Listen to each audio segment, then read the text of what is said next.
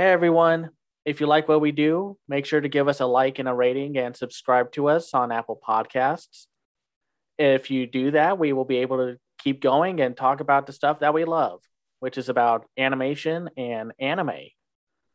Now, on with the show. What's going on, guys? Welcome back to another episode of Renegade Animation on the Renegade Pop Culture Podcast Network. My name is Mike. I'll be your host for this evening. Joining me, as always, is the animation guru himself, Cameron. Howdy, howdy.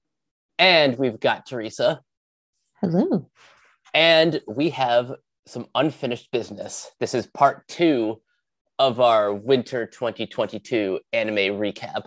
This time, we are covering the sports anime and action adventure. Before we get started, just your overall impressions of this batch of shows. Cameron, I'll start with you. Oh boy, I apparently saved us the worst for this episode. That tends to happen more and more, apparently. So Yeah, I'd be lying if I said I disagreed with that. now that's not to say there aren't any good shows. There are probably some of the best shows this season here. But with all that said, we had to sit through a lot. Not anything really specific, just a lot. Teresa, what about you? Your general impressions of this batch? I don't know. Maybe my tolerance is getting better, but it wasn't that bad. When it was bad, I was like, okay, it wasn't offensive. So I guess I call that a win. When it was bad, it was more meh, kind of like the last batch. But I definitely went through them more quickly. There's that. I'd say with this batch, unlike our part 1, these are the shows that have the not necessarily the lowest lows. There's just one show here that's genuinely awful. And I can list at least 3 or 4 shows that I really like. But first, we have to start with the sports. I wouldn't call this the worst batch of sports anime, especially since we had a spring 2021 to deal with. Yeah, that's a good point. Only one of them was really just mediocre, but even then, it wasn't like, oh, that Battle Victory Restart or whatever that one we covered last year. That was like a reboot of an old anime and such. And then, of course, like Burning Kabaddi, and then the underwhelming cheapness and just roughness of Farewell, My Dear Kramer. Yeah, that one. But speaking of that, we do have apparently one of 3 soccer anime this year that we are going to be covering. That's amazing. Anyway, let's get to that first. So this first one we're going to talk about is Futsal Boys. It's a mixed media project. So obviously there's going to be like a mobile game. Whether we get that or not, well, I'm assuming the success of this show is going to make that fate for it, because there are anime out there that were supposed to be based on a mobile game or some kind of game, and then that just never happened. Yeah, and then just like the game never came out because it got canceled or something. So it's like, well, it's no different than like the failed animated pilots that were like all throughout the 80s and early 90s and such. So it's directed by Yukina Hiro, it's written by Shoji Yonemura, and it's produced by Dio Media. Haru Yamato was never interested in futsal ever since the sport gained international fame 10 years ago. However, a chance to watch Japanese futsal players Tokinari Tenoji compete at the U18 World Cup completely changed his perspective. When given the opportunity on his first day at Koyo Gakuen High School, Haru enthusiastically joins the futsal club.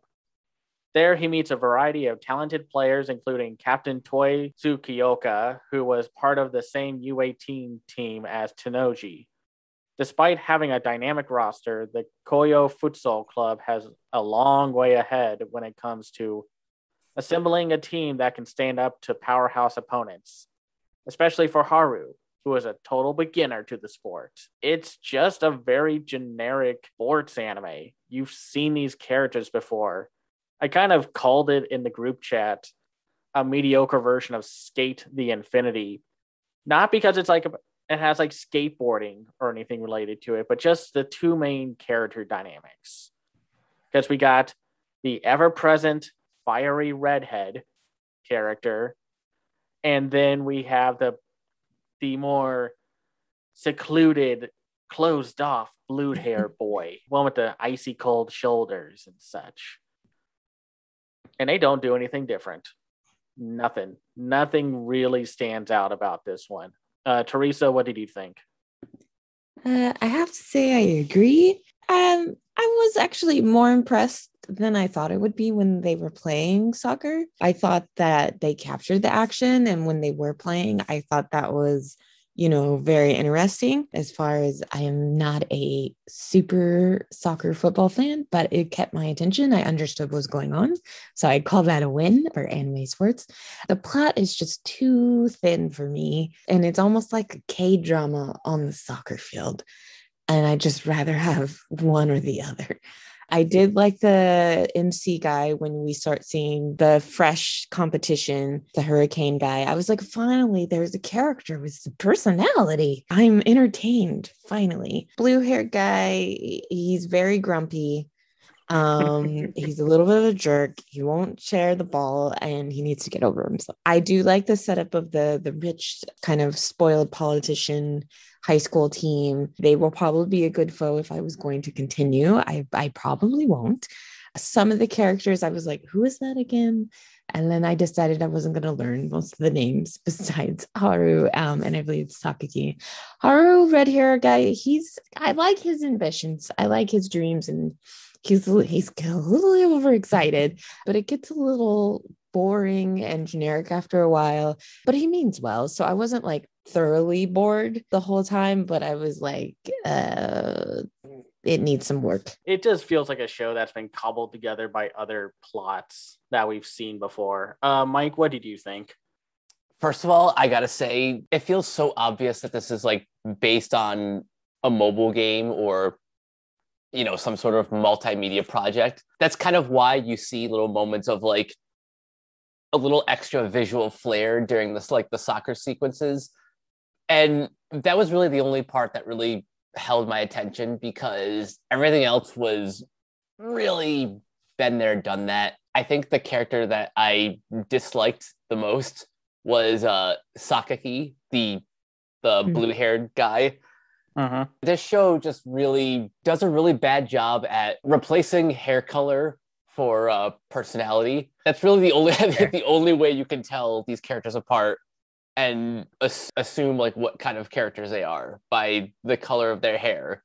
Like, yes, of course, the redhead is like the fiery, passionate player, while the blue-haired guy is like, the worst. Yeah. So no, I do not recommend this one. Like you said earlier, it's not quite as bad as like the spring 2021 shows, but it's still just a bowl of nothing. The one really interesting production hook of this show is that the opponent teams have all these characters that are designed by different manga artists, and specifically female manga artists. That was a big marketing push for this one. And, well, too bad the production values kind of shoot that down, because due to how blah and bleh everything looks, what could have looked distinct and unique does not.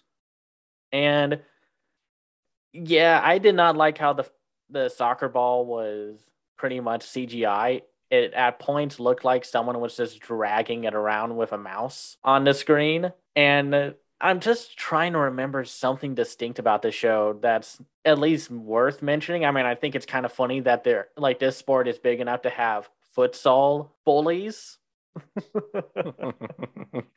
I just think that's really interesting. Like, really, you bullies really want to bully people for because of this sport? Don't you like? Are you guys like low on the totem pole of bullies or something? And to be clear, when we do these podcasts, we're just talking about our impressions with like the first 3 or more episodes if we decide to watch them. You just know what kind of story this is going to be. And then like there's this one character who has a dark past with the game. And then it with the cliffhanger of the 3rd episode, it's like, oh no, is he going to make it in time? And it's like, you know what's going to happen. This doesn't have the lighthearted innocence of Bakuden, aka Backflip. It doesn't have the likability factor of Remain. And while it does look better than Farewell, My Dear Kramer, it still just looks kind of okay. Nothing great, but I don't know. I feel like if you're making this anime to market your game or whatever you're doing with it, you should at least invest enough into it so it looks the best that it can, to be like, oh wow, this anime looks great, I'll try the game out. But these don't have to be bad. Once again, Princess Connect Redive does a great job of just being the marketing show that it is for the mobile game and just franchise in general, but it's still just a great show on its own to watch. Now, let's get into one that I think everyone was looking forward to, because it was going to be by the Akudama Drive team, aka the Danganronpa people. So let's talk about Tribe 9, the other Funimation co-production for this season. Okay. It's directed by Yu Aoki. It's written by Michiko Yokote and produced by Leiden Films. And they are doing 2 of the 3 sports anime this season. Wonder what happened with them to end up with both. Fed up with society, youngsters all around Neo Tokyo formed tribes to find their place in the world. However, group loyalty among them grew fierce and often led to violence. As a countermeasure, the government implemented the XB law, stating that the tribe conflict is to be resolved through extreme baseball. I guess they saw what happened with Hypnosis Mike and decided to say, like, hey, we can do that with baseball. From players using extendable bats to pitchers wearing special equipment, extreme baseball is a futuristic version of the sport with modified rules, less restrictions, and bizarre applications of technology. When a group of youngsters bullies spineless Haru Shirokane, he is saved by an unexpected pair, Shun Kamiya and Taiga. As it turns out, Shun is a star player of extreme baseball who leads the Minato tribe, the top-ranked team in Minato City. Meanwhile, Taiga aims to defeat Shun in hope of becoming the strongest in the sport. In a string of spontaneous events that allow Shun to discover their potential, Taiga and Haru are roped into joining the Minato tribe. As the tribe across Minato City face a new threat led by the mysterious Orijiro Otori, the Minato tribe might just need the power of their 2 new rookies to overcome the clutches of evil. I'll say this, I like this way more than Futsal Boys, but even if you know the people who are behind this, you kind of felt like there should have been more. But we'll get to that. Teresa, what did you think? I do like the other shows they've done, so maybe I'm biased, but it's a little confusing, I have to say.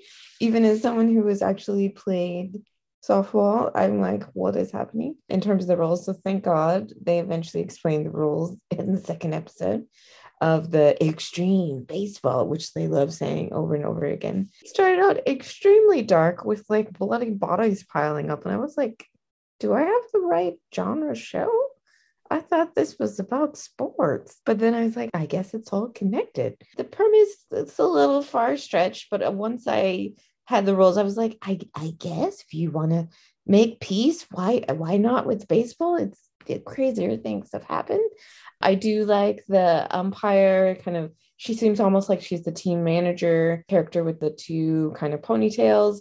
I like that she's giving other characters shit, trying to get them in line. I, of course, like our mysterious, weird hero who's allergic to caffeine, as I am also allergic to caffeine. So I was like, why do you keep drinking? It doesn't make sense. Who wants that pain? And also, why is it a story point? I thought that was a little weird. It started to bore me though when we got before the bad guy showed up. I was like, what is gonna happen in this show? And then the weird demon kind of almost like zombie army people show up, and I was like, okay, what's gonna happen? Maybe I want to watch another episode. The three ended weird. I feel like the tone, there's a little something wrong with the tone, but I'm not completely turned off by it. I want to know what the Irish guy sounds like in Japanese. I watched the dub and I was going to go back and watch, and I was like, I don't have time. But I'm like, is he Irish in the Japanese version? If, like, or is this just a weird dub thing to get us on board and give him character? I guess I'll have to go back and see. Alrighty, Rue.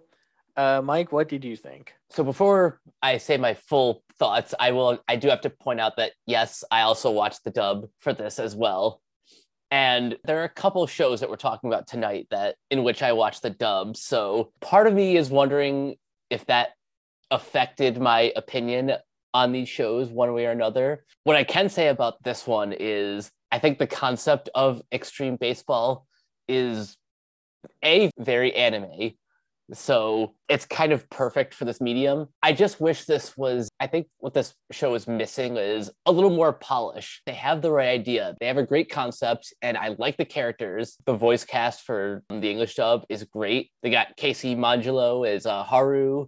Corpse Husband gets to play the main villain, and he's great. I can't quite put my finger on why I didn't love the show. Maybe the animation just needed a little bit more polish. Maybe this would have stood out a little bit more if someone like Studio Trigger or maybe even Nappa took over production. I think watching these first 3 episodes will give you a good enough gauge of whether or not you want to continue.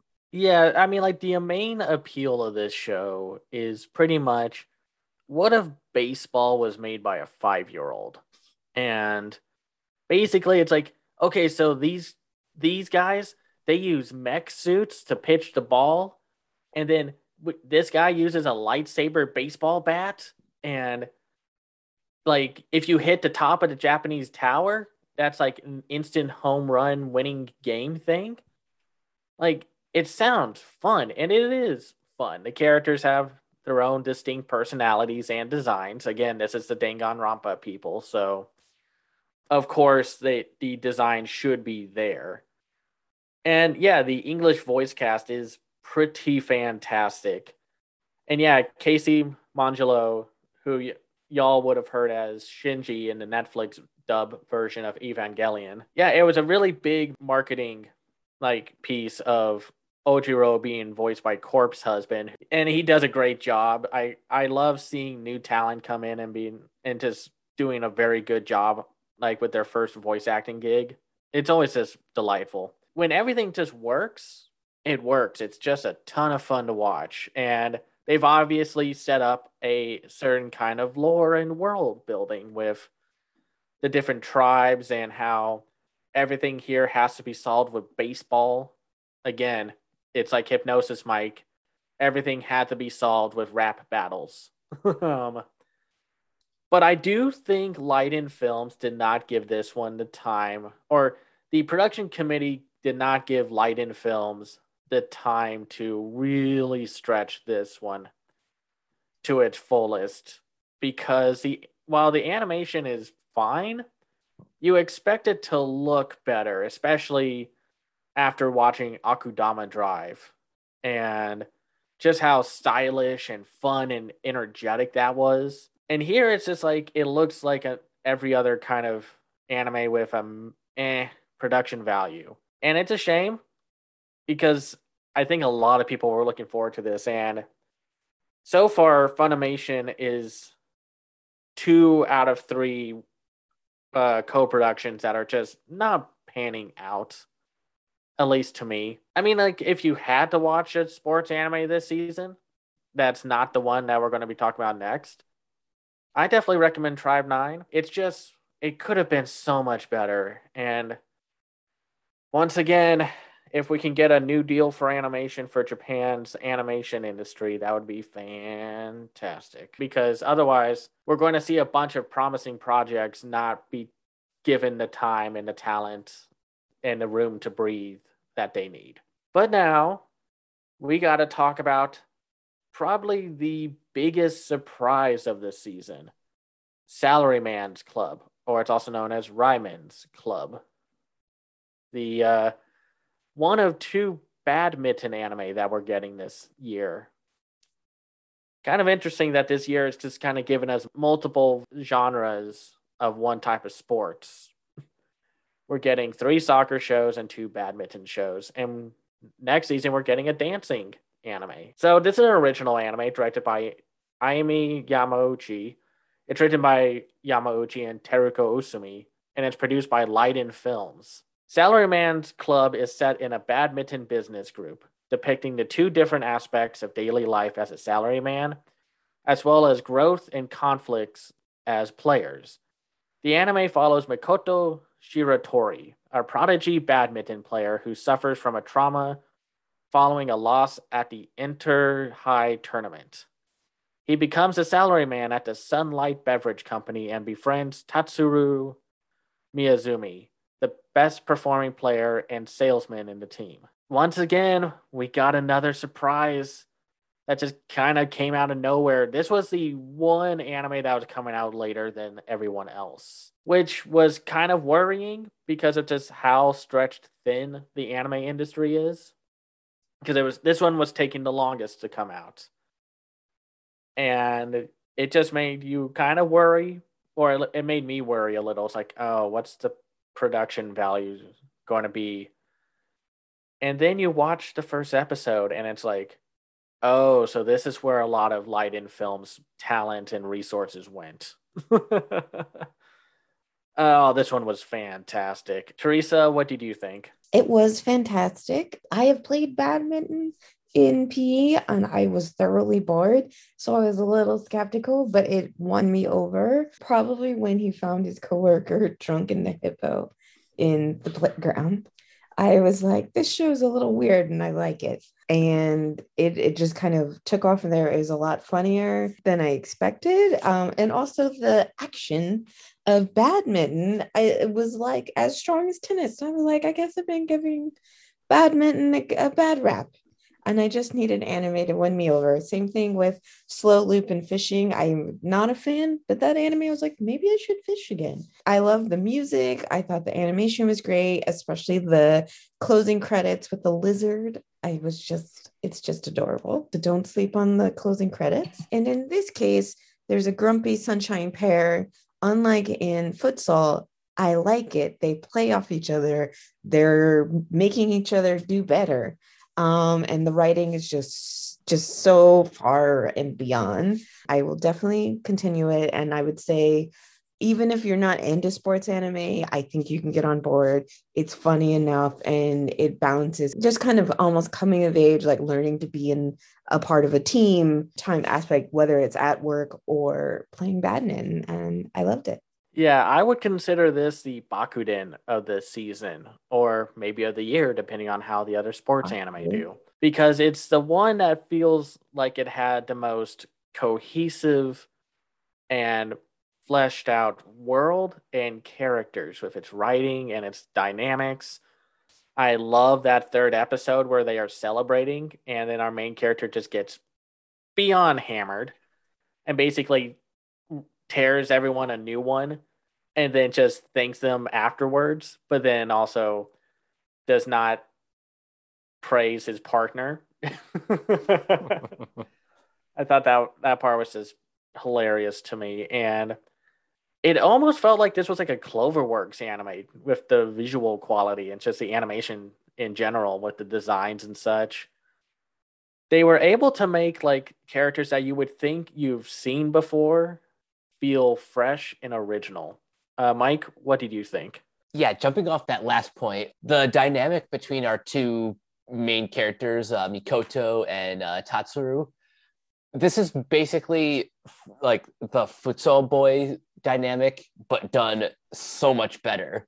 What makes for a great sports anime, you have to have more in there than just the sport. I do kind of like the idea that we're following a company sports team so that everything revolving around badminton is basically equally as important as everything going on in like the main business. That opens the door for a lot of great story possibilities for all of the characters. I was not expecting to love this show much as I did, but I love all of the characters. I love like each of their own like dynamics. I even like the moments that have nothing to do with badminton, that are like just kind of focused on like the everyday work environment. Even like in episode 3 when they're going on that business trip, that was a lot of fun. Yeah, this show really won me over. Yeah, this show does a great job at balancing the sports and the business side of things, because you would think like, how are they going to balance this out? And yet they find a way to make the corporate side of their life just as interesting as the sport, because otherwise we'd be just kind of waiting for them to get to the sports. And again, it's just like Bakuden. And I had to make sure that like if this wasn't the same team that made it, and it's not. But it's like they took what everyone loved about Bakuden and used that with the likability of the characters, the writing, the drama, the balancing of tone and comedy and characters, and used badminton instead and aged up the characters, because this is one of the few anime that I can think of this season that has young adults as the focus. But yeah, this is a really special anime. I am so happy that this anime exists. I have become consistently impatient waiting for a new episode of this show to drop. And I was so happy, and everyone I've told about this show have put it on their list to watch. So that's a good sign that people have been reacting positively to it, which is more than we can say about this next show. Ugh. We keep doing this. We talk about one of the greatest shows of the season, and then we go right back down to the worst. We're going to start our action adventure section, the worst genre category of this season. Hip, hip, hooray, and just groan in anger. Let's talk about Rusted Armors. Content warning. In the first 2 episodes, there is a lot of transphobic and homophobic moments. Oh, and we haven't even gotten to the CGI yet. All right. So this is a multimedia project that is based on a thing called a 2.5D stage play, which, you know, I thought technically stage plays were 2.5D, but whatever. And it has a set of manga, like 2 different manga. One that's illustrated by Hagi and another one that's by Kairi Shimotsuki. And this anime is directed by Shinmei Kawahara. It's written by Ohine Izaki and produced by Kigumi. Okay, let's get this out of the way. The anime adaptation of Rusted Armors, a multimedia project that first started with a stage play and a manga adaptation. We just said that. Ugh. The project focuses on the relationship between the gun-toting Makoichi, who is the leader of the Saika Iki mercenary group, and the Sengoku-era warlord Oda Nobunaga. Oh my god, this freaking show. That's the synopsis. Just that whole thing. Oh my goodness. Can we stop with the lesson of let's not make more X arms? Just stop it. Quit it. Not into it. Okay, so yeah, you know, I'll start. Sure. When we were going through the first part of this season, I was pretty ready to just say, oh yeah, Police in a Pod and was going to be the worst, or like the strongest sage with the weakest crest, because it has scenes like, oh, this is a sword imbued with magic, but nobody knows how to use it. Are you telling me that these people don't know how to use a sword? You stab people, you poke people, you cut tomatoes with it. It's a sword. Stop using it as a doorstop. And I'm sure the show meant that nobody knew how to use the magic of the sword, but still. It's like, if that was just going to be the worst that we had to deal with, I was ready for it. I was fine with that. I was ready. Like, I was willing to accept that boring and mediocre were going to be the worst of what we'd have to deal with. And then Rusted Armors came in and said, hey, hold my beer. I can be so much worse. Teresa, what did you think? Not my favorite. That's for sure. Yes, I was just so confused with the transphobic because I was like, why? And then they just never, well, in the first 3 episodes that I saw, they just kind of don't really talk about it again. And I'm like, what was the point? I will have to say that, yes, the animation is terrible. And I feel like they should have known other shows that had the bad animation. Maybe it's just so cheap they just really wanted to go for it because it seems like a passion project. But I'm like, just learn from others' mistakes, like you're saying. Honestly, I was very into their travelogue at the end after the credits, and that's a bad sign. If I care more about them being goofy and doing a fake like little travel show of like where they were inspired, like I was like, they really put some thought into the show, like they seem to love it. And then I'm just like, just do that, don't do this story. And actually the story sounds cool. Like I maybe would have seen that play, but the way it's executed is I just don't care about any of the tribe until we get to the mysterious guy. And then I'm like, oh, he's cool. Let's go watch him and have him school. And then he just like disappears into the forest. I'm like, no, come back.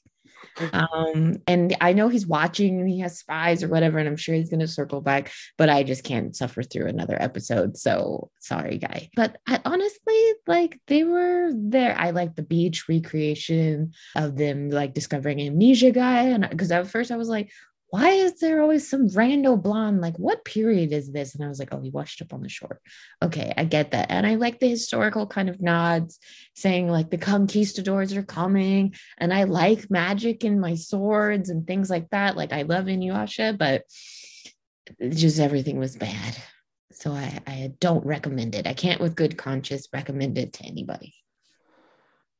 Oh, gosh. And you know what the worst part is? We are with another situation where the main animation production company, Kigumi, have never worked in anime before. Oh, that's why they didn't learn lessons. No, anime industry. Yeah. I know the apparent demand for more anime is apparently big enough to keep burning out your animators, but this is only going to make things worse.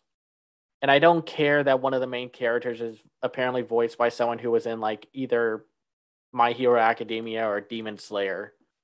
I really don't care. And yeah, those travelogue things are just weird. It's just like, okay. I thought it was kooky, and I was like, well, it's entertaining. Yeah, it's the most entertaining part, at least. But man, they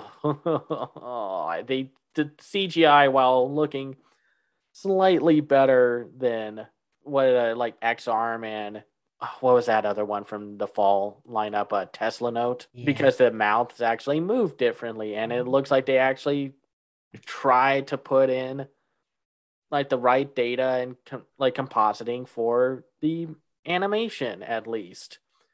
But everything looks like they just ripped a PS2 game like from like that time period where the PlayStation 2 was just like the experimental dumping ground for different art styles and types of games. And it's like they took like these models from a cell shaded PS2 action game or something and then just plopped them against 2D backgrounds. And then the villains look like something from Fire Emblem.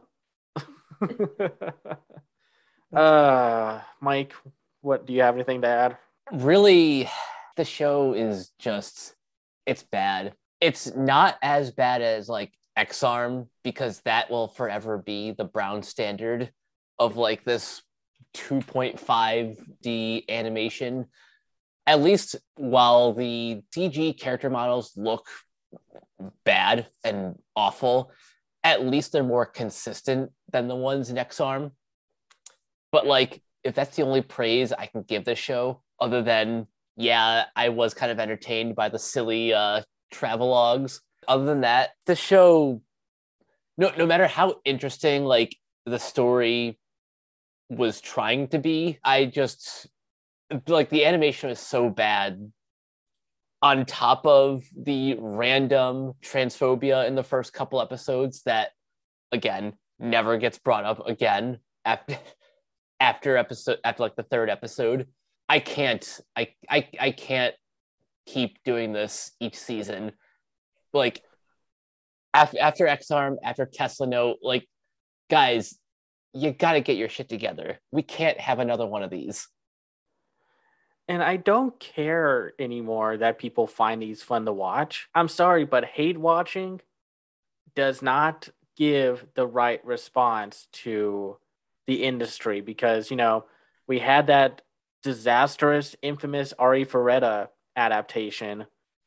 The anime that was supposed to be released in 2018 got pushed to 2019 because they fired and let go of their directors and then got new ones with a studio that was less talented. And then it turned out to be like a super huge dumpster fire. And yet for some reason, because people hate watched it or were huge fans of the light novels, and we'll have a discussion about light novel adaptations in a little bit. And it just ended up like, oh, hey, I guess y'all want a season 2. And it's just like, no.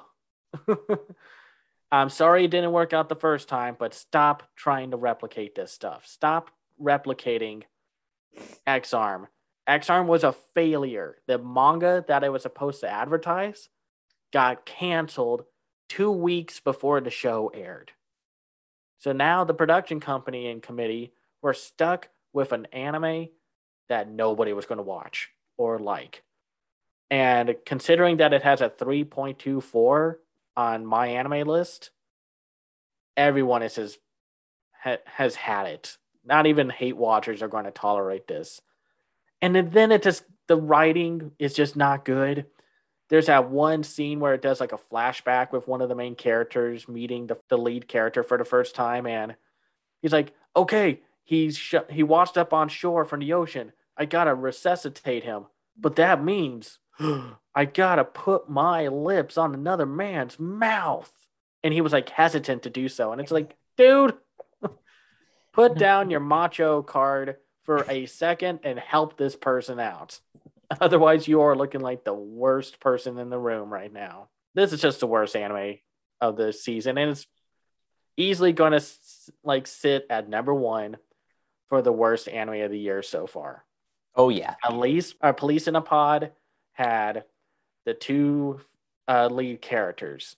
At least Futsal Boys was not a giant train wreck. At least The Strongest Sage with the Weakest Crest knew what it wanted to be, a soulless power fantasy. At least it committed to that. It's not trying to do more than what this show is doing. Let's just move on to a adaptation that a lot of people were looking forward to because it's just based on a manga that's amazing to look at. Just wow. And then just crashed upon landing. Requiem of the Rose King. CW. There's a lot of attempted rape. Heads up going into it. And yes, it's based off of a Shakespeare play. I guess apparently people are like, well, you should expect that. And it's just like, oh, come on, guys. No. You didn't have to make it so frequent. Anyway, it's based off of the manga by Aya Kano. And the adaptation is directed by Kentaro Suzuki, written by Hiroki Uchida, who we're going to see a whole lot, and produced by JC Staff. Oh, golly, JC Staff. We were just defending you for Sing a Bit of Harmony, and then you make this happen. The crown of England has been hotly contested throughout history, and in the Middle Ages, a serial of great civil wars became known as the War of the Roses.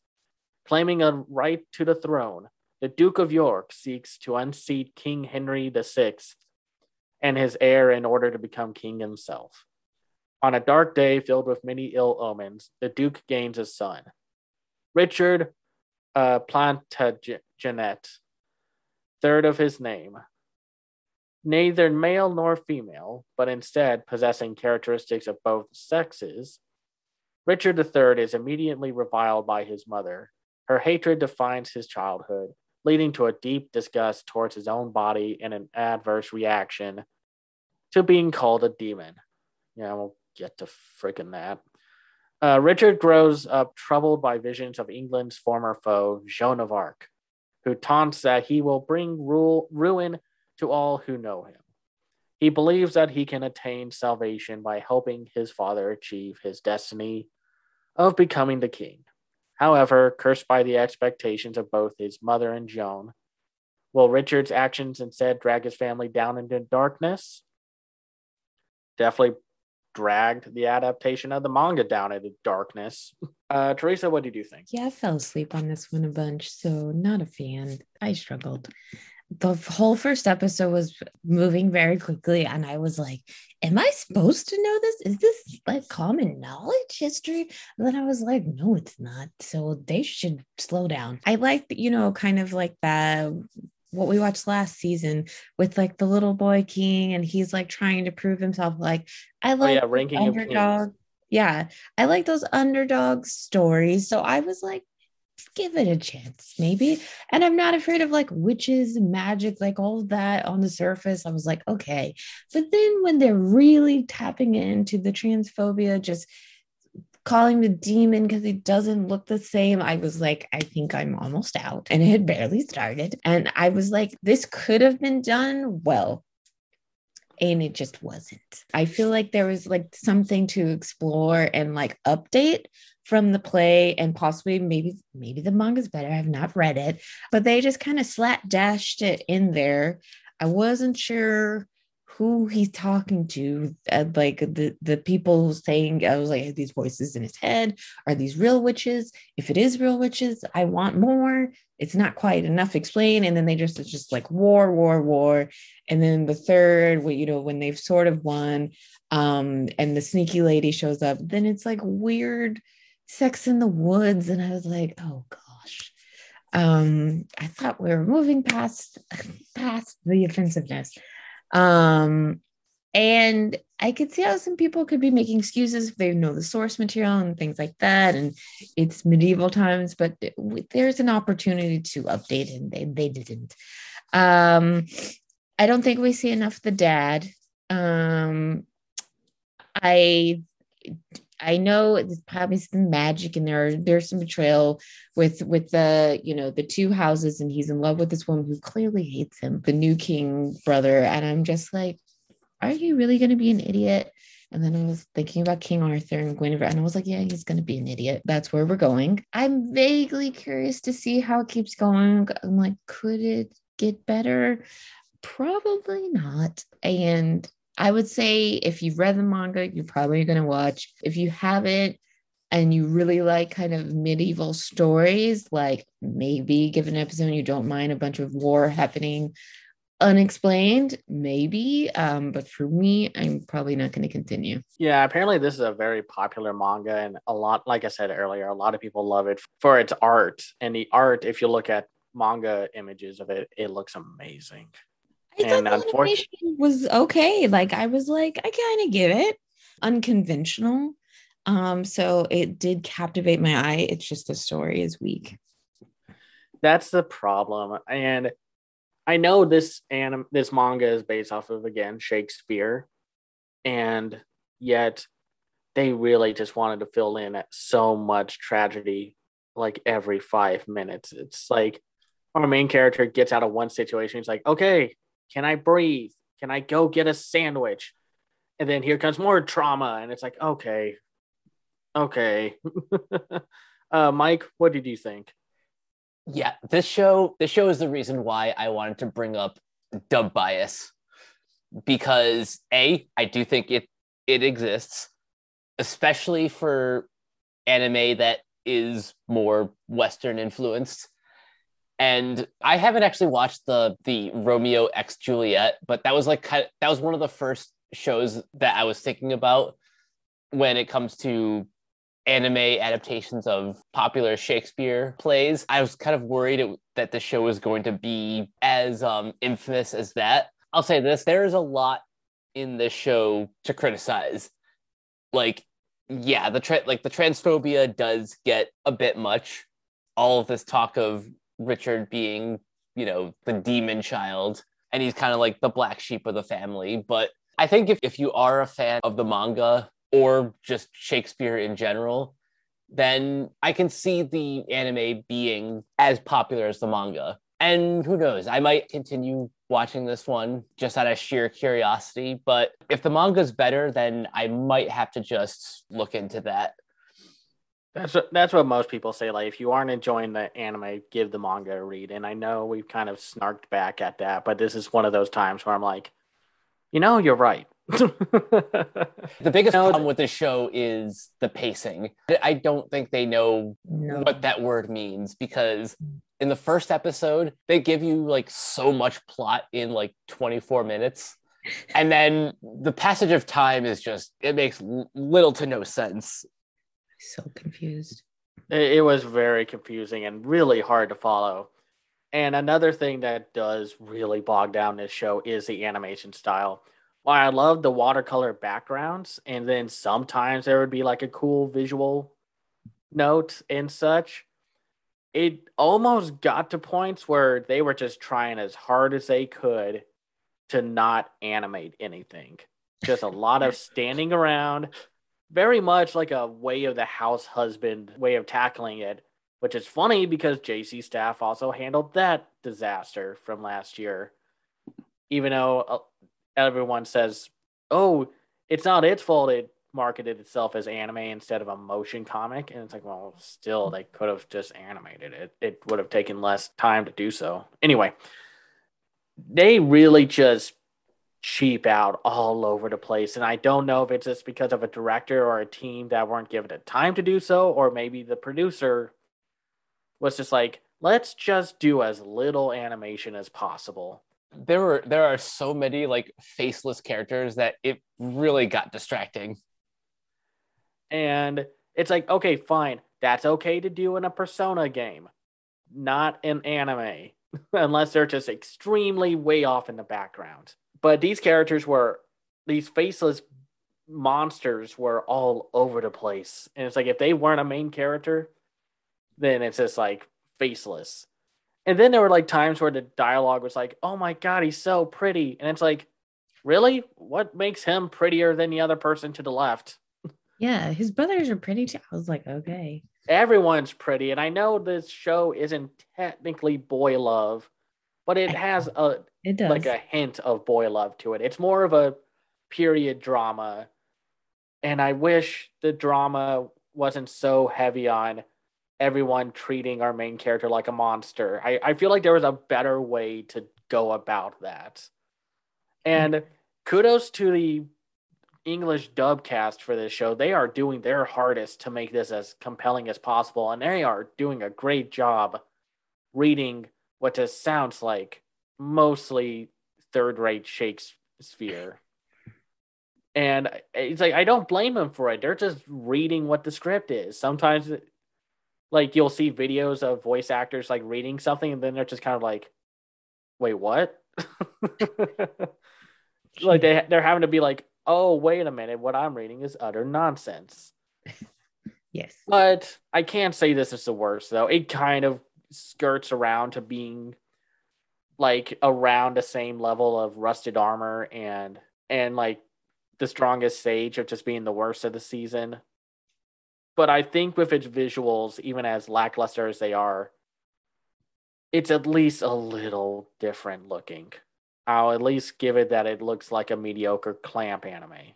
Let's talk about Orient, the one of the main just pure action shows.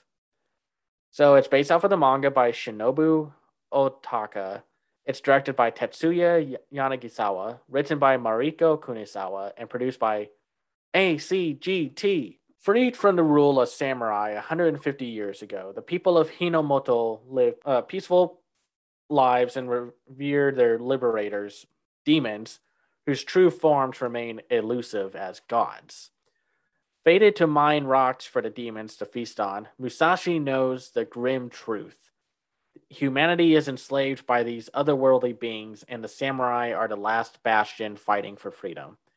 Hiding his true opinion from his peers and growing distant from his childhood friend Kojiro Kanamaki, Musashi lives in angst until the day of his graduation. When the fresh graduates arrive at the mine, they are horrified to see the inhumane treatment of miners and the uncanny physical appearance of their overseers. However, Musashi manages to endure thanks to Kojiro's help. As the demon leader wreaks havoc on the quarry, Musashi is saved once more from certain death by the Takeda samurai clan. Recovering from humiliation and yearning for adventure, Musashi embarks on a journey to become a samurai and form his own clan. Okay, so this show does not look good. I would give it credit for everything else that it has going for it if it didn't have such lackluster production values. I thought this was like a Gonzo studio production, but it's not. It just looks awful. Teresa, what do you think? Yeah, it's not great looking. This is the one I just finished. It was not captivating me. I would say that it's real shaky, especially when they're on the motorcycle, which confused me. I was like, is this a magic motorcycle? I don't understand. And then I just let it go. And I was like, they go on motorcycles. That's it. I don't know why I was hung up on the motorcycle when the other Bushi people show up and they're flying, but I'm like, magic sword, flying, makes sense. Weird motorcycle he's been hiding for years. Doesn't make sense. On paper, the premise sounds okay. I like that they have a dream and they're trying to fight some demon overlords. I didn't mind the animation of the Kishin and the weird kind of cat monster people that was eating the miners, which is incredibly unsettling. I think I somehow missed in the first episode that the demons were like hiding. I thought they were like rumors or whispers. I didn't know they were literally like behind the gate, like eating people. And I was just like, what the hell is this? When they revealed that, I was so confused. And I like an underdog story. I like that they want to beat it up. I like that his friend came and saved him and they're going to go off on this adventure together. But honestly, they're a little bit boring. And I like the real Bushy Band people. And I wish the story would just go follow them. And I know the big bad, the first thing they're going to take forever and a freaking day to kill it. But it took so long. And I don't know, I just have more patience when it's like Dragon Ball Z or Inuyasha because they like told me who the characters were, but they were just skipping time and having like childhood memories. And then it was just like time to kill demons. And they could do better. That's what I would say. They took a lot of time to do flashbacks in these first 3 episodes. Oh my gosh. And they do it in the 4th episode also. And yeah, we got another case that we're following the wrong characters. And I know that someone's going to tell us, well, there has to be some kind of arc. And it's like, well, then give it to the samurai clan that actually knows what they're doing. They actually had like a bunch of distinct character designs to them. And I like this one detail of like the female member of that samurai clan who has a scar over part of her chest, and it's just like, oh, so there's like a little bit of visual storytelling there, and like the characters were just way more interesting. And I don't get how this is a fantasy series, but there's motorcycles. They call them steeds, and it's just like they're freaking motorcycles. Don't try to play it off as something else. So confused. It's so confusing, and it's just so boilerplate. If it didn't have such a bop of an opening theme song, I would have just thrown this in near the bottom, probably around Requiem of a Rose King. But because of the opening and a few little story details that you find out in the 1st and 4th episode, kind of saves it, but it's still very mediocre. We haven't really hit something yet that's just okay in this category. It's really just the action adventure category has just been a disaster so far. Mike, what do you think? I think the biggest problem with this show is that for as gonzo a concept of like steeds that are motorcycles, I don't think the show is fun enough. Not every show needs to be like Gurren Lagann or Konosuba or like, something with that like high octane energy. but this just like doesn't have that. I'm sure if we were following like the other, what do they call, like Busho or Bushen or Just call him Samurai. Samurai? Yeah, sure. If we were following like that group, we would have like a completely different show. Probably one with a lot more gusto, more kinetic energy that this just like doesn't have. That might be a tone problem that like sometimes the show takes itself a little bit too seriously, especially with the dynamic between the two best friends. I wish this had more life to it because it feels like it's kind of like going through the motions. That's not really going to engage new audiences. Now, again, I'm only talking about the first 3 episodes. For all we know, like episodes like 4 onward could be like infinitely better. And this like becomes one of the greatest shows of all time. But judging only by the first 3, I'm not feeling this one. Yeah, no, I don't think anyone is feeling this one. I rarely hear anyone talk about it, but apparently it's getting a dub, before Tokyo 24th Ward, but we'll talk about that some other time. I just would forgive how boilerplate this action show was if it didn't look so bad. And this studio has made pretty decent stuff before, like the Kino no Tabi anime, or like the Initial D show, like series, or a few other shows that they have under their belt. But like the characters all look so ugly, especially background characters. Oh my goodness, the background characters or secondary characters look awful. And the end of lackluster animation is underselling the action. I mean, how cool would it be to see a main character with this cool double-sided pickaxe scythe thing, and yet it's not as cool as you would think it is. The female lead of the trio of characters that we see is introduced in the 4th episode, and she's better than the others, but that's mostly because she has more of a set backstory than the others. And unfortunately, a lot of her backstory includes like abuse through dialogue and such. And so that's not a whole lot of fun to sit through. I mean, but again, she's the only one who gets character development. Once again, we have a fiery redhead main hero. Nothing stands out about him except his weapon.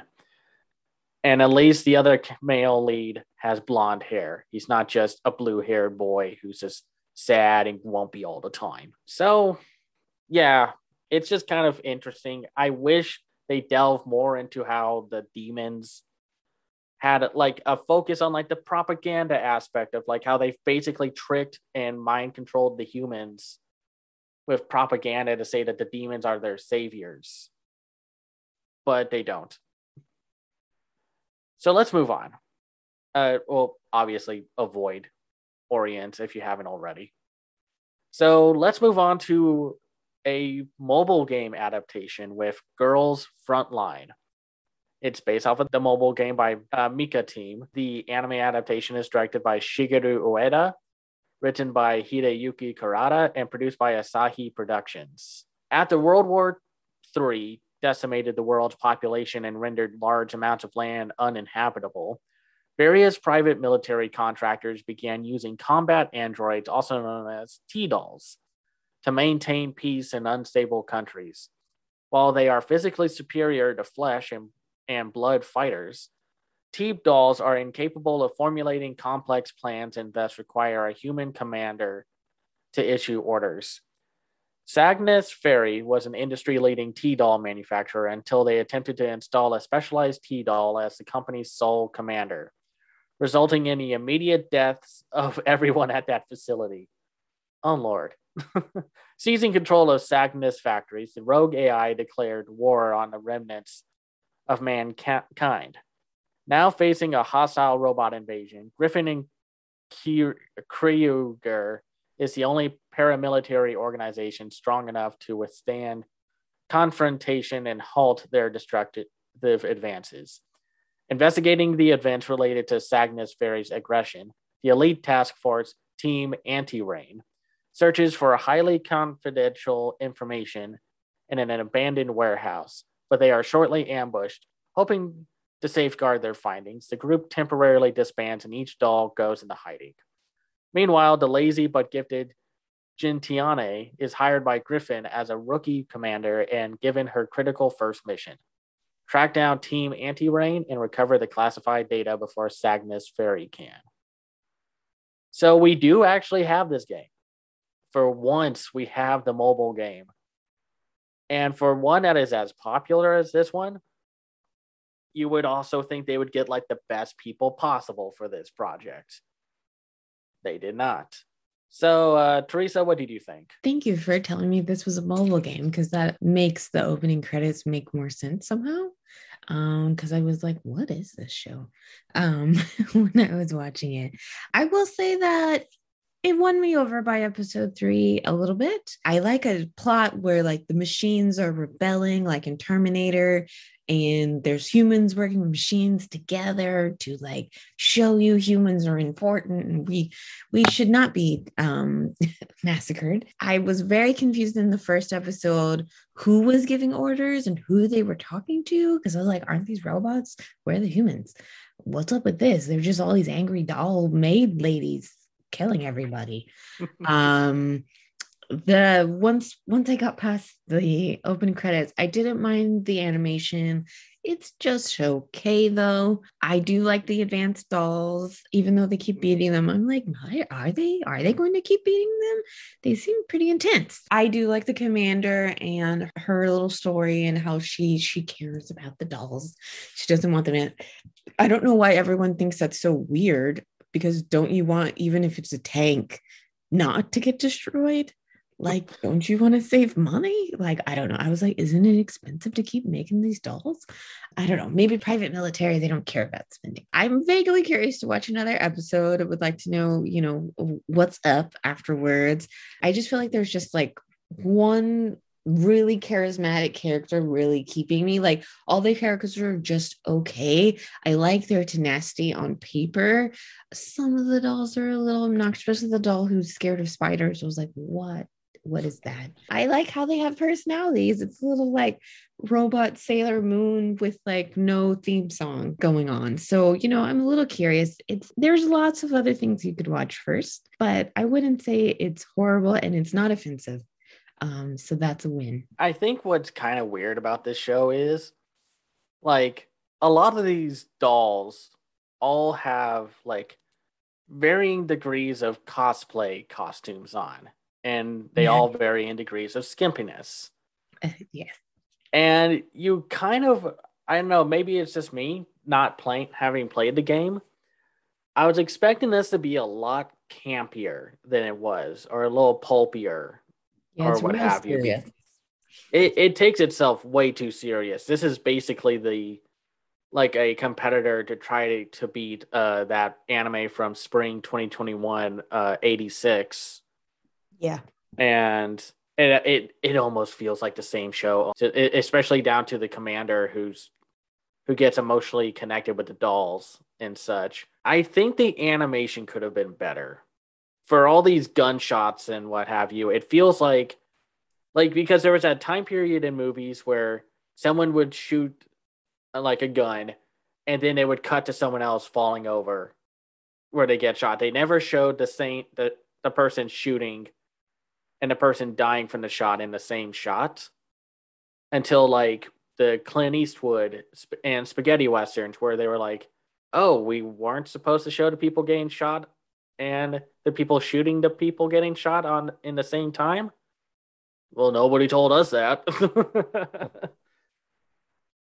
But the English dub also is doing its best to make this world seem more interesting than it is. And I can at least say that so far, while the maid robot enemies, the ones with the machine guns and such, where they have to lift their dresses up for reasons, it's a little like it's not as lewd as you would think it would be, but maybe just because we haven't seen the worst costumes yet from the certain dolls. Because I've seen the wiki of the game, and it's like, oh no,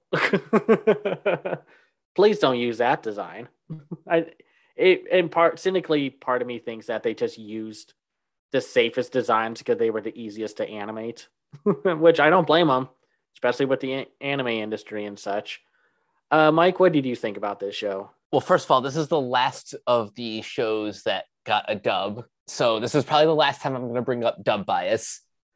But I'd be lying if I said I didn't at least partially enjoy this one. The concept, yeah, is a little too close to 86 in terms of like, you know, the idea of being emotionally connected to, you know, the soldiers on the front line. At least this one is a little bit different in that instead of fighting mechs, they're just like, you know, they're just androids on the battlefield. If you haven't seen 86, see that first, because that was probably one of the highlights of last year. But this one is, I thought, enjoyable enough. The plot is a little simple, and it does kind of feel like it's an adaptation of a mobile RPG, but it's not like I got bored at any time watching the show. I enjoy these characters just enough to want to keep watching. It could have used a little bit more camp, a little bit more energy. It did seem like it was taking itself a little bit too seriously, but then again, this is like a war series, so there has to be a little bit of gravitas. I think I can solidly recommend this one. I just don't think I can. It's like, if you were going to be more serious, then you wouldn't be dressing up half the characters in French maid outfits. Fair point. I don't know. If you're going to do that, then bring up the camp, make a Planet Terror out of this again, or just have more fun with the animation, because this show does not ease you into the world of Girls Frontline. It just drops you into the deep end. And it's not like it's terribly written, because the drama is decent, because it's by the same writer who helped write the scripts and series composition for stuff like Made in Abyss and Goblin Slayer. Well, I'm not saying Goblin Slayer is good. It's just, you know, it had its moments where the drama was actually decent enough. Yeah, I don't have really too much to say. It's fine. It's ultimately harmless.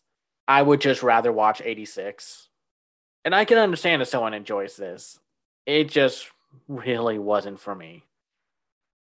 And considering it's the same director as who did the Winter 2021 anime Gekidol, that one where a huge city from Tokyo just vanishes with no explanation. Oh, I remember that. And we were just, and everyone treats it like it's a minor inconvenience. But yeah, it's like, you could do so much better than Girls Frontline if you wanted to see cute anime girls fighting and such. It just seems like either be serious or just have fun with the premise, because nobody's going to take this show seriously. So now we move on to Love of Kill. This one was announced last year, and it was one I was actually kind of looking forward to. It's based off of the manga by Faye. It's directed by Hideaki Oba. It's written by Ayumu Hisao and produced by Platinum Vision, the same studio that did 2021's Dr. Rumune Mysterious Disease Specialist, which I thought was a very solid little gem last year's winter season. Novice bounty hunter Chateau Dankworth never expected to encounter someone capable of overpowering her in combat, even less so that the mysterious man would take an immediate interest in her, to the point of aiding her missions. However, Chateau makes it clear that she has no plans of entertaining any personal involvement with him. Chateau's company is soon tasked with eliminating Song Ryong-ha, an expert assassin and a former member of a powerful Asian organization. Coincidentally, Ryong-ha is the man that has been pursuing her. Despite his background, Chateau reluctantly agrees to meet with Ryong-ha as part of a deal. In exchange for going out with him, he will provide her with locations of current targets, dead or alive. But when the past begins to haunt both killers, their arrangement may need to come to an end, as their entanglement puts their lives at grave risk. So for me, despite some production issues and I think a slightly weird tone to have to like get over, like if you like you would have to gel with this one on a very specific level. I actually was kind of surprised by this one. Now again, production woes notwithstanding, there is a freaking secondary character who has no mouth, and I can't tell if that's an animation error or a conscious design decision from the manga or what have you, but it's creepy and it's weird looking. It's like that scene in The Matrix when Neo's mouth gets glued together. Teresa, what did you think about this one? Interested, definitely. I think it's the tone. I'm like, this dude is stalking her, and it's kind of messed up. And we're just okay with this. And she doesn't really react too much. And we don't really see her skills. So I'm a little bit like, on paper, he's just saving her over and over again. And I don't like that kind of implication. Like, I want to see her being a badass at some point, please. He's just kind of ruining her life. So I'm not into that. Right. And obviously this guy's already is. I was like, I don't know why I'm trying to give this guy, like, he's stalking her for sure. He's a psycho assassin. He doesn't care about killing people. He'll do it anytime. So I was like, of course he's weird and inappropriate. He's hugging her, he's smelling her, which at first I was like, no, don't touch her. But then he's kind of like, you're the only person that doesn't smell putrid. And I was like, I guess that's interesting. In like a Hannibal kind of way where you're like, this guy is cuckoo. But like, okay, let's see what's going on. A little bit of pacing issues for me. I thought the first episode was okay, but the second one, I was just like, lots of talking. And then it's like, I don't know, almost like Born Identity in the Forest nonsense. And I was like, okay. And then it just doesn't go anywhere. I was like, are these two going to fight or what? You're like putting it off. And like, who the hell is, I know it's a mystery.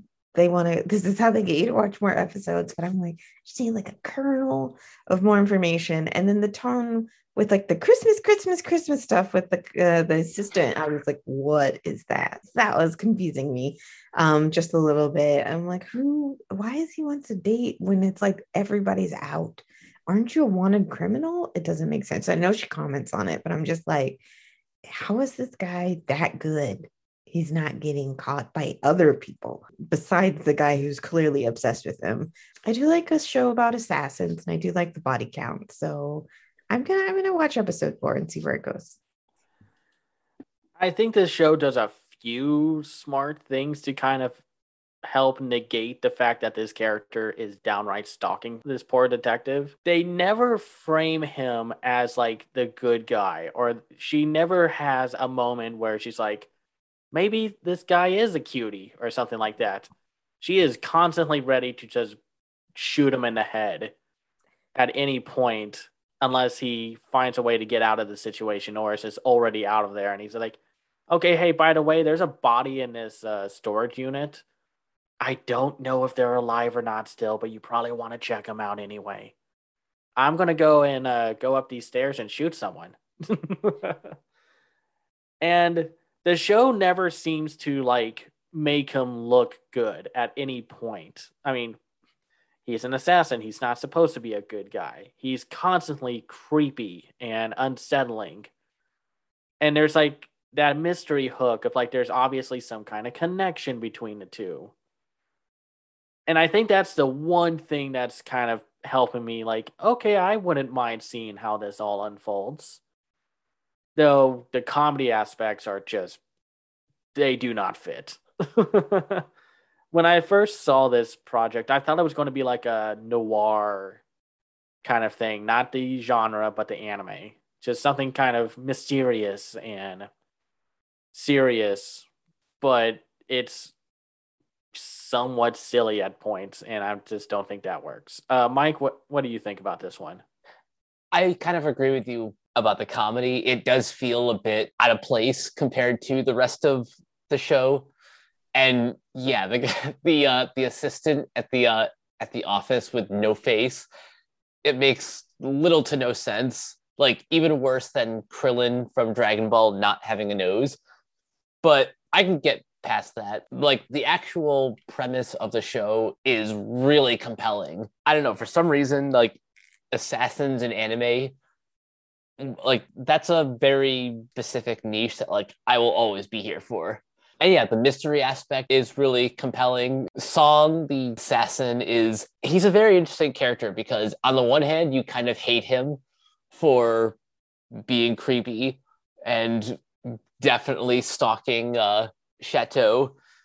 But at the same time, you want to know like what his deal is. You want to know more about his backstory and why he does what he does. That's the thing about these characters. It's like, yeah, they're ultimately not good people, but they're interesting enough that like you want to learn more. That's why I ultimately recommend this one, because they set up a lot of interesting mysteries in these first couple episodes that, like, if this is something that interests you, you have to keep going. I mean, I wouldn't be shocked if this one just kind of crashes and burns by the end of it. I hope it doesn't. No, I hope it doesn't either. And there will be a dub coming out soon, and our main assassin, Song Ryongha, is going to be voiced by Ryan Colt Levy. If you've seen the recent My Hero Academia World's Heroes mission, he's Rhodey Soul. And if you've seen like the Saint's magic power is omnipotent, he plays Yuri Drews, Oh, nice. who was a one of the main love interests for our main character. And he's also been in like Record of Ragnarok and JoJo Bizarre Adventure and Welcome to Demon School Aruma-kun as Jazz, one of the best characters ever. Yeah, I think the mystery aspect is handled well enough that you want to keep going. I just hope it's more of a True Detective season 1 or season 3 and not a True Detective season 2. Yeah. If you know, you know. But for now, let's move on to Cloverworks' third show this season. Oh my god, Cloverworks, do not do this again. Just never again. Tokyo 24 Ward. It is a original anime. Be ready. It's directed by Naokatsu Tsuda. It's written by Vio Shimokura. An artificial island in Tokyo Bay, Kyokuto Huregai, a Tokubetsu Chiki, Far East Special District, commonly known as the 24th Ward. Childhood friends Ron, Koki, and Shuta, who were born and raised there, have different family backgrounds, hobbies, and personalities, but always hung out together. However, their relationship changes drastically in the wake of a certain incident.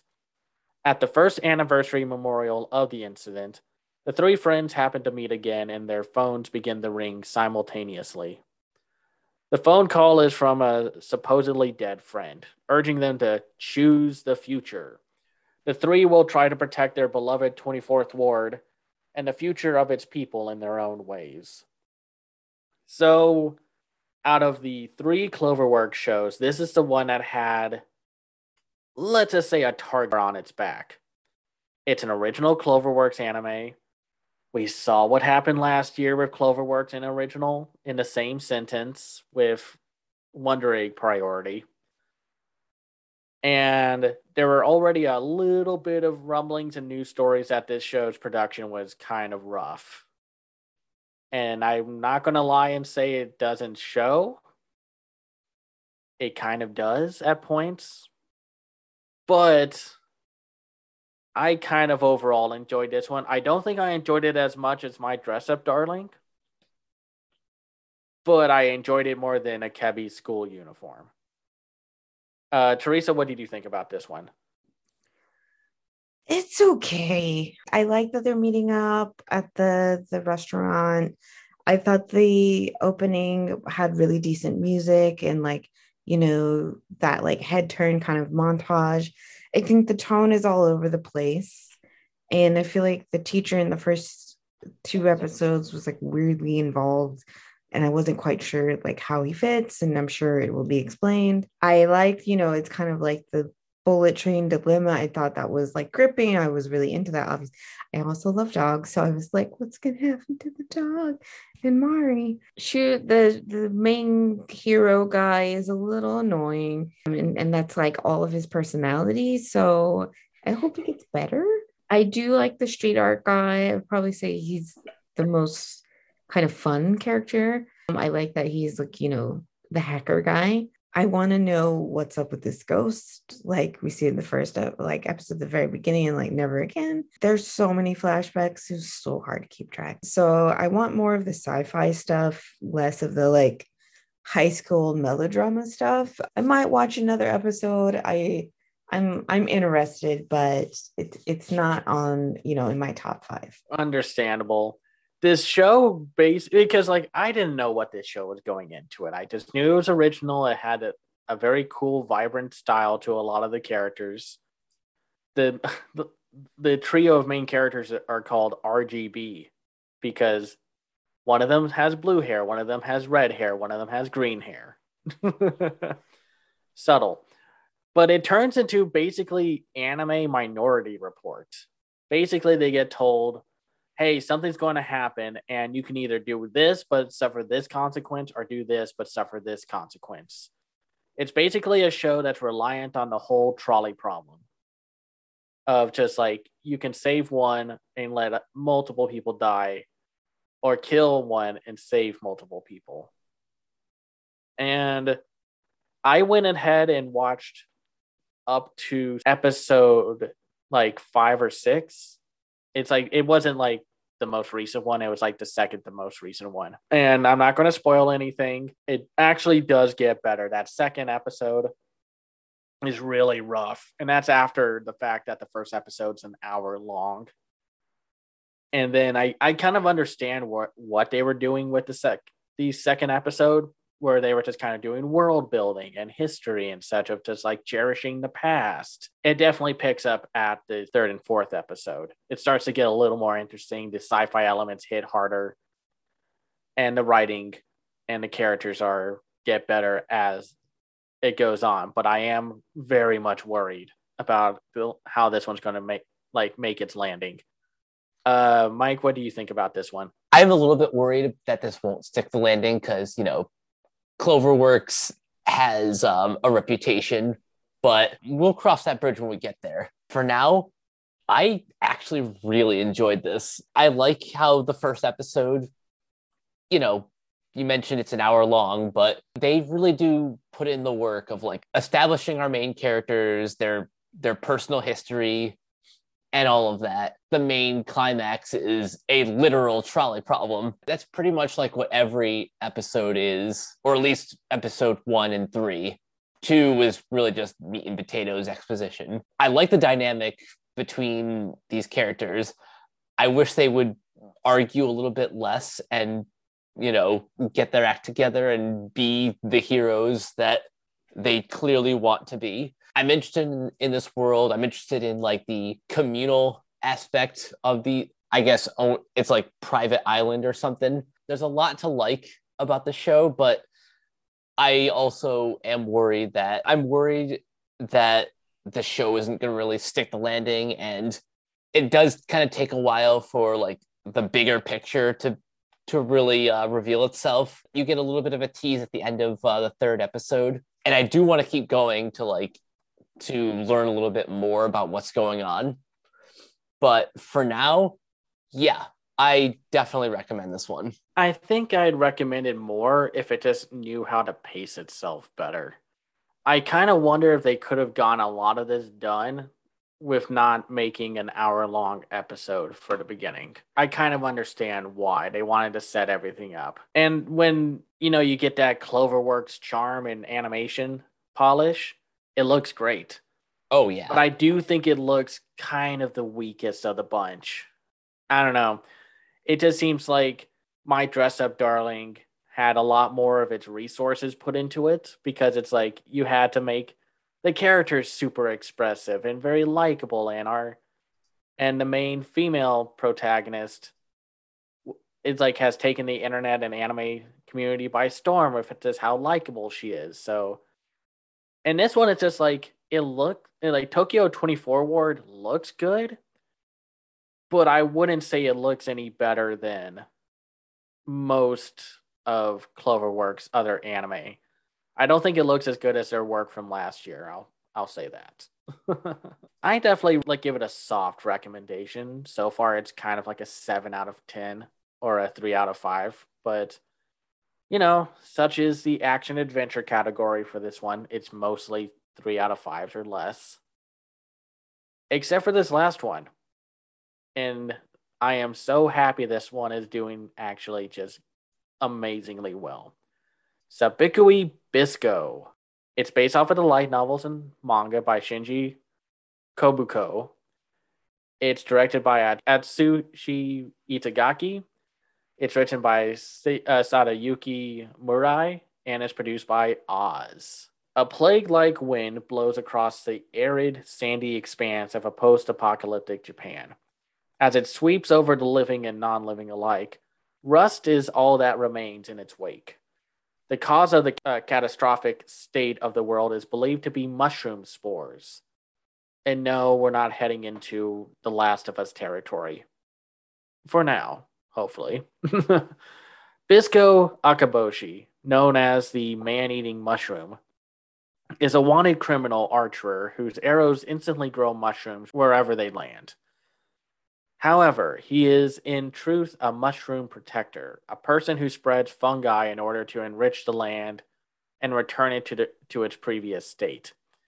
Alongside the crab Akutagawa and young Dr. Milo Yanagi, Bisco ventures through the wastelands of Japan, searching for the legendary Sabikui, a Panacean mushroom said to devour all forms of rust. I think I needed to see this anime the most because as we started doing these recap episodes, I got a very narrow-minded viewpoint of what light novels were. They were these power fantasies with a slightly adult edge, which is why most of them had harem and little fan service material stuff.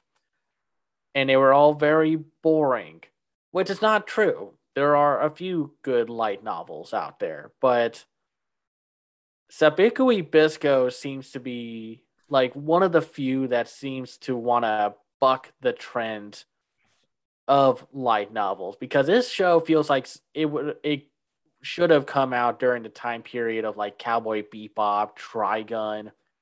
That one stretch in the 90s where anime was able to get out of the rut and the quagmire of being ultra violent, rampantly misogynistic OVAs and such to be like, here's an interesting world, and it's not just copy pasted from Fist of the North Star or Mad Max. I freaking love this show. We'll get into it a little more as we all go around talking about it and gushing about it. Teresa, what did you think about this one? Yeah, I loved it. I love our character Bisco. He's the little in this case, don't mind fiery redhead. It's great. I like the whole first episode where he's posing as the monk. Definitely gave his like reveal a little bit more punch. I like Milo. I'm not sure about the Milo sister relationship. Not that it got explored that much, but it got a little weird when he falls on her boobs when they were fighting, and I was like, "What's this? Don't do that." I like that they call him Dr. Panda.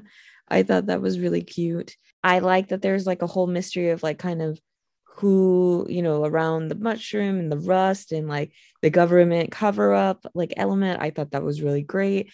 And I just freaking love all the mushrooms exploding everywhere. It looks freaking cool. Jabi is the best old man mentor. I hope we see more of Jabi. And Milo's sister really has a bee in her bonnet and she needs to listen. But I love the OP. I can see how it kind of is a little reminiscent of like Trigun and those other series of like really hyping it up.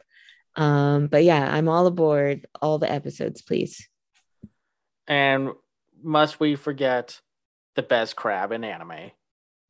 Their trusted companion. I was like, you're making this crab look really cute. And I don't know. Even though it's like the biggest crab ever. There are like monstrous creatures in this show, and yet the crab looks the cutest. They definitely got down how terrifying hippos can be. Yes, and without the guns attached to them. I thought that was cute too. Yeah. No, that was a fun scene seeing Bisco pick one up and just toss it anime style. And I think that's what I kind of like about this show.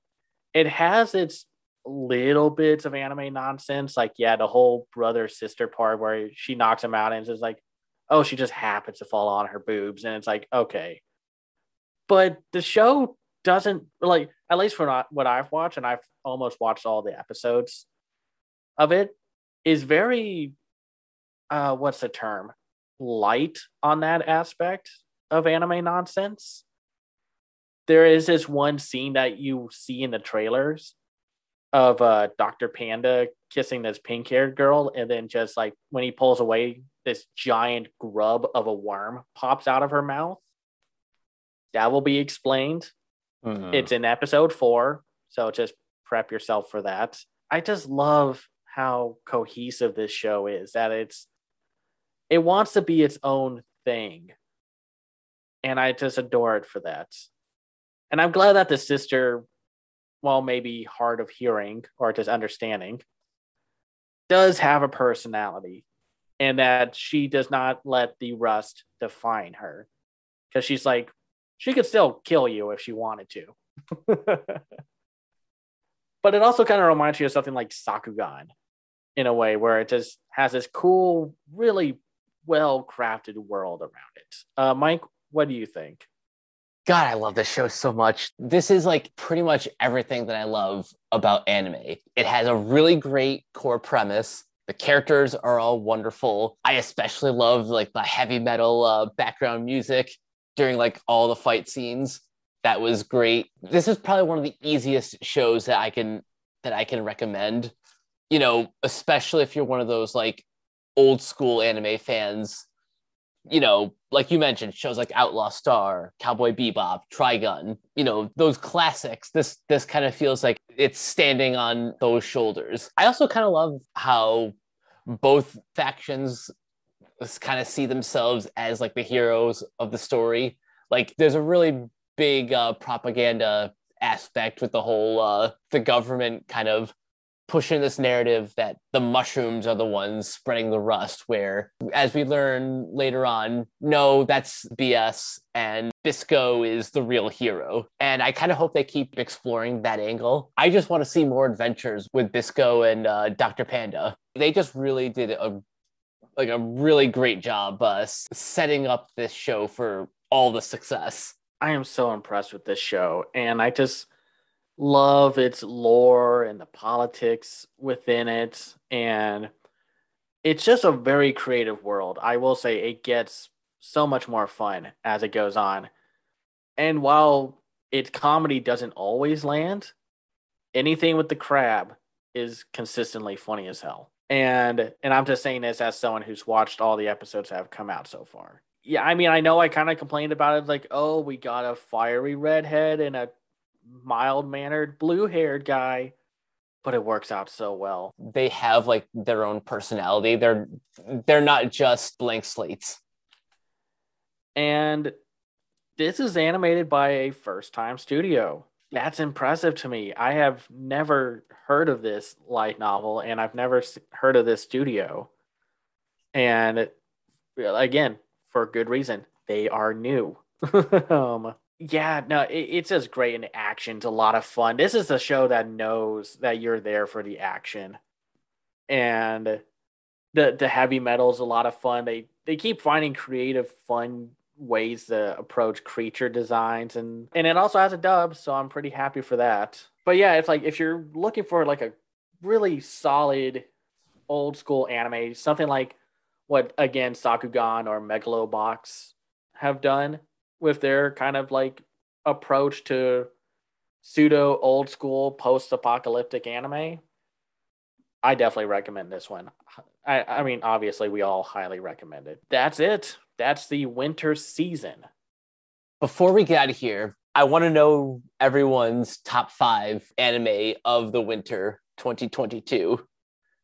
I think I have enough to do a top 6, but I'll try a top 5.